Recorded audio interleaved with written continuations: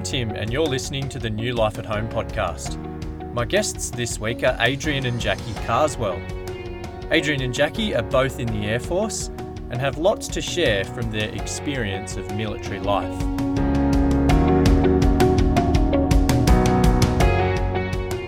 Adrian and Jackie Carswell, welcome to the podcast for this week. Fantastic to chat with you. Thanks, Tim. No worries. You're going to chat to us about military life. We're going to start by talking about life in the Air Force for you guys generally, and then you've got some thoughts and some insights into military identity. Adrian, starting with you, what's your history in the military? Well, I've been in the military for 35 years, just over 35 years. I joined straight out of high school at the age of 17. So that's been, I guess, the journey. It's been more than 2/3 of my life has been in the military. Yeah, what about you, Jackie? Well, I didn't join the Air Force until I was in my third year at uni, and my parents split up in my year 12 year, so I went out and got a job with the Commonwealth Bank. Was miserable in that for the time that I spent there, and my mum suggested that I should go to uni, so I went to uni to do teaching, and then saw that being in a school my whole career wasn't necessarily going to fulfil my, I suppose, career type goals. So then I joined the Air Force in my third year at uni in 1990. So I'm about to hit my 30-year mark in October. And so what does it look like being in the Air Force? What's day-to-day life like? Well, I mean, I work in an office like many other people. At the moment, with COVID, obviously, I'm spending about half my life working from home. But my life, because I'm an engineer through training, and my role is really in management, my day is filled with email, meetings, telephone calls, those sorts of things. So it's not much different to many other probably white-collar workers. There are some things about the military that are a little bit different in terms of, you wear a uniform. There's probably some expectations on you in terms of behaviour and fitness and appearance and those sorts of things. But in many respects, and I may have been institutionalised by 35 years of military life, but it seems very normal and not that much different to many other people. I've had, I think, 16 or 17 different jobs since I graduated university. So every couple of years you change jobs. And so some of those jobs have been directly involved with aircraft maintenance, going on deployments, and that sort of thing. So being, I guess, towards the front line of Air Force and military. But certainly as you get more senior, you get older, you move towards the back of the line in terms of support. Okay, thanks, Adrian. What about you, Jackie? What's day-to-day life look like for you? Well, I'm currently out at Western Creek at the Australian Defence College, where it's like a senior school. So ADFA's the junior school, Western Creek's the senior school. But in the last 10 years, very similar to Adrian in terms of office-based work. But over my career, because I trained as a high school maths and science teacher, I've done a bit of teaching. Just only a couple of years ago, I had the opportunity to spend 1 year working in Parliament House as the defence advisor, so that really helped me broaden my skill set in terms of not just being a training and education type person. Yeah, wow. I mean, there is, during your junior career when you're at the flight line, it is fantastic because you can smell the air gates, smell the fumes, you can hear the rumble of the aircraft, you can, it seems like it's a fantastic experience. Obviously, with military life, that comes with moving around a bit. You guys have been in Canberra for a little while now, a few years. What's been a joy in moving around? What's been hard about it? So what's hard about moving is that you do break relationships, or relationships do sometimes just fall away, and you have to form new relationships. And I think forming deep friendships does take time. So that is something that is a bit hard about moving every so often. But it also has let us see all parts of the world and all parts of Australia, which has been fantastic. And I think that when I think of the churches we've gone to, churches of many different denominations as we've moved around.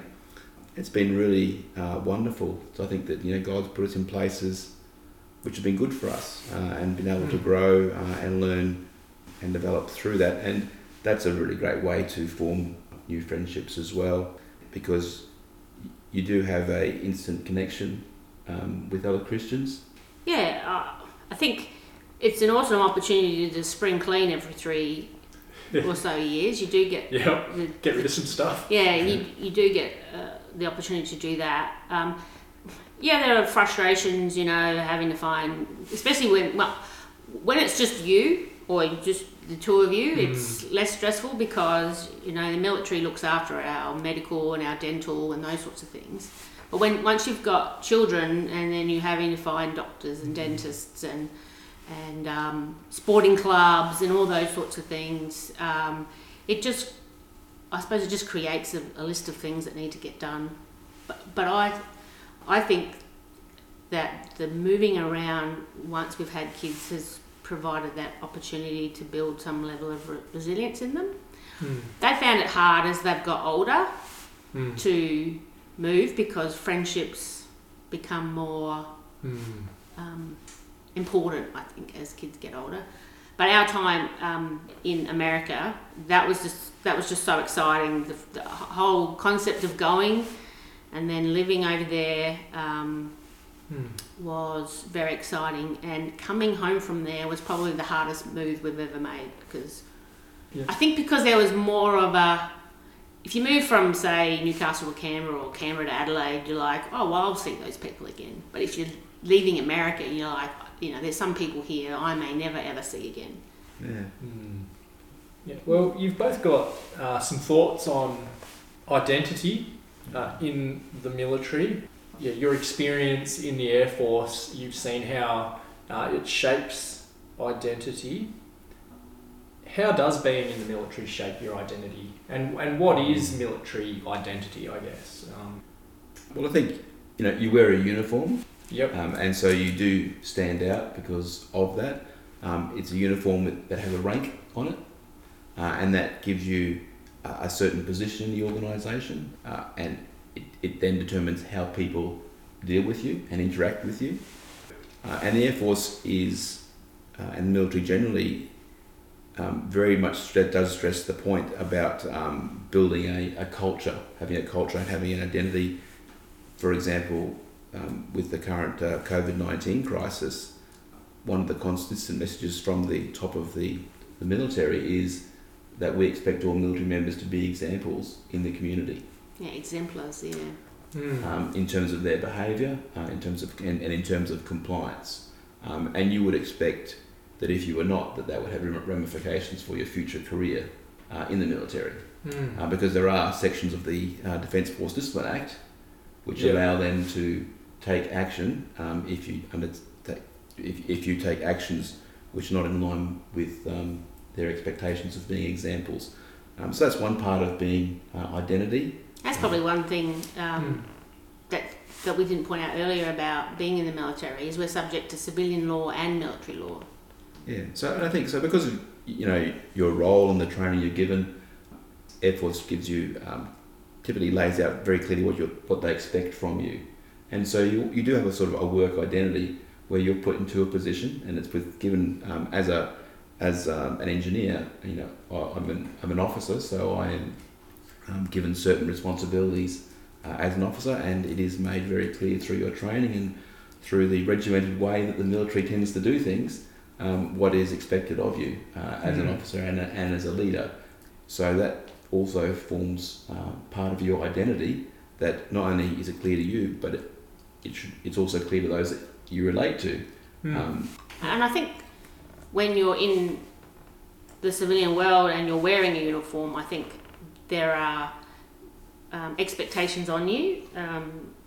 If some people see you in uniform, they're expecting you to behave in a certain way, and they would look to you in situations. There was an occasion when I was picking the kids up from school when we were in Adelaide, and I was in what would commonly be seen as an army uniform. It was the destructive pattern uniform. Air Force has now gone to a blue version of that, but previous to that we would wear what people would see as Army, but we have an Air Force patch on. And I was crossing the traffic lights. It was like pedestrian traffic lights across to the school from the shops, and 3 kids decided not to wait for the lights, and they dashed across the road, and a car had to come to a screaming halt to not hit them. And at that very point in time, I felt that if something had happened, people would have looked at me because I was wearing a uniform and gone, what are you going to do about it? And I was thinking to myself, man, I'm not current in CPR, I'm not current in first aid, what am I going to do? and other than being fearful because I saw these kids almost get hit, I was also, there was an extra level of fear that I might have had to do something. So do you feel that extra sense of responsibility and civic duty and... Yeah, you are very clearly, because you're out wearing a uniform in public, you're representing the Air Force, you're representing the military. Yeah. And it's very obvious that you are, and so your behaviour needs to match that. And if it's not, that then reflects upon the organisation you belong to. What about Air Force identity? So I'm guessing there's some differences between how people in the Air Force think about themselves, people in the Army think about themselves, how people in the Navy think about themselves. Have you got any thoughts on those differences? Or well, there's a saying, isn't there? The Navy navigate by the stars, the Army sleep under the stars, and the Air Force stay in hotels by the stars. That is a saying that Air Force doesn't use. It's what Navy and Army use as a way of, obviously, just that one-upping themselves. Just that competition that's between the services. Yes. Yeah. So Air Force has somewhat less of a warrior culture because we, the number of people that actually involved with fighting is very small. It might be around about, if they're ground defence people, as well as our air operational people, pilots and mission operators and so on, that's only around the couple of thousand people all up. The other 12,000 people in the Air Force aren't doing that. And so we have less of a warrior culture, and we have a very, I'm speaking as an engineer, but we do a very technocratic culture. We've got, in an organisation of 14,000, we've got over 1,000 engineers. We've got more than 3,500 technicians. So it is a very technically oriented organisation, and it's more normal in terms of civilian life because it means that we're more sometimes linked to our profession as engineers or as educators or as pilots versus being part of a very tight team that's going into battle, which is sort of what Army and Navy are more like that. And it does affect their culture and the way that they relate to one another. Air Force is somewhat more egalitarian. Our Chief of Air Force signs off all his messages to the whole of Air Force as Mal, not as Air Vice Marshal Hupfield. So there is a different culture in Air Force because of that.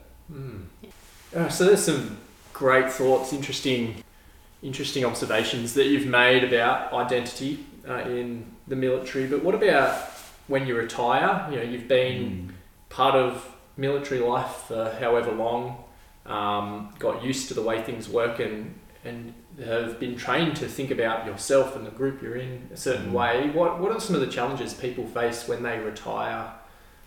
Well, certainly you do see a loss of identity and a loss of all those support mechanisms because the military is very paternalistic, provides medical, provides housing, provides options for on-base accommodation and meals and all those sorts of things. Some people, when they leave, they have to look after all those things themselves, and it's a huge shock to the system. So some people really struggle with that, and there's that loss of being part of a team because you do work typically with a whole group of people who are highly motivated. We're all pursuing a goal that we think is important. Yes, so that driven, single-minded focus. Yep. So the military is good at laying out strategies and visions and objectives, and so you are part of a team achieving things together. And you understand your role or your part in it. One of the things that I got to experience that wasn't necessarily pleasant about my time in Parliament House was an inquiry that the committee I was working with was doing into transition from the ADF, because there's seen as a lot of problems, especially since our response to 9/11, where a lot of people suffered mental health issues. And when you're considered no longer healthy enough mentally to be in the service, you were basically discharged. And for someone who, for the younger people, say for instance you're in 6 to 10 years and your plan in the back of your mind is probably to serve 20, and all of a sudden you have to give up. You have to leave. Where's your purpose? Where's your belonging? Yeah. And I read a number of submissions from individuals who told their stories about what they had to undergo, and in all my reading, other than how poorly humans can treat other humans at times, the absence of hope, which the gospel provides, seems to be a key. I think a key reason why people really do struggle. When they get out, because they have this purpose and all of a sudden this purpose is not there. And if they don't have Christ, then at least if you've got Christ, you've got something to... He underpins. Yes. Like if you've got Christ as the primary shaper of your identity and who you are, then the military identity comes under that. And yes, because that underpins your value as a person. If you're a member of the Air Force, you automatically engender an amount of respect from the community and so on. And so you are, as a person, you're valued. Now, as a Christian, we're valued by Christ. But if you don't have that and you leave the military, you're just another ordinary person that nobody may care about. And so I think that would be hard. It's certainly something that I'm facing, because I have been told that at the end of next year, most likely at the end of next year, I will be retrenched from Air Force. Retrenched? That sounds so like... Oh. Well, they don't call it retrenchment. Retired. They call Retired off. Okay. Yes. So that's something that I've been thinking about, obviously, since I was told that. And I have been too, thinking, what am I going to do with him if he's not working? Yeah. So the idea is that it is a sense of up or out. So if you're not going to get promoted any higher, then if you stay, then you're stopping new talent coming through. And so you're guaranteed 2 jobs at rank, typically at my rank. I'm in my 2nd job. I've been given an extra year in that job. So that takes me to 6 years in rank. And they've indicated that they'll probably ask me to leave at the end of next year. And that is causing me to think about, what am I going to do? What value will I provide? So some of those questions that... And so I think I will find retirement very... I think I'll find it hard. Yep. Yeah, how have you been? How are you approaching it? What is coming to mind for you?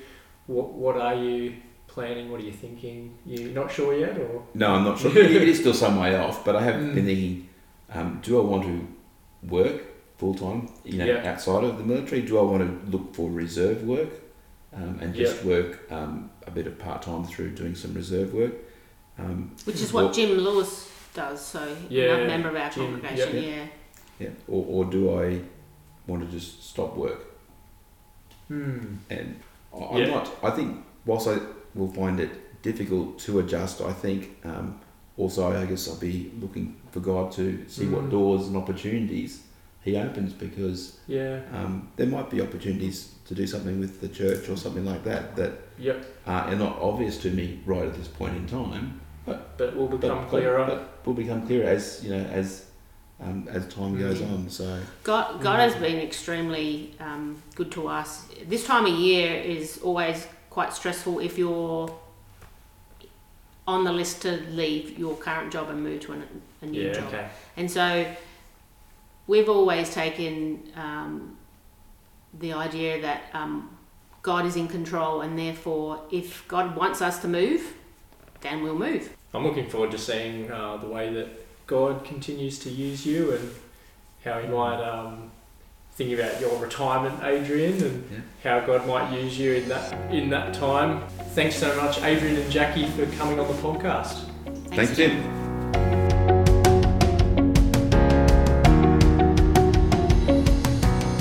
Thanks for listening to this week's episode of New Life at Home with Adrian and Jackie Carswell. Next week on the podcast, I'll be chatting with Mike Adams. He was due to come on this week, but unfortunately he was unwell. At New Life, we have a partnership with Goulburn Presbyterian, and Mike is the pastor there. And Mike's going to come on and share about how his family have settled into life in Goulburn and a bit about what ministry has looked like for them.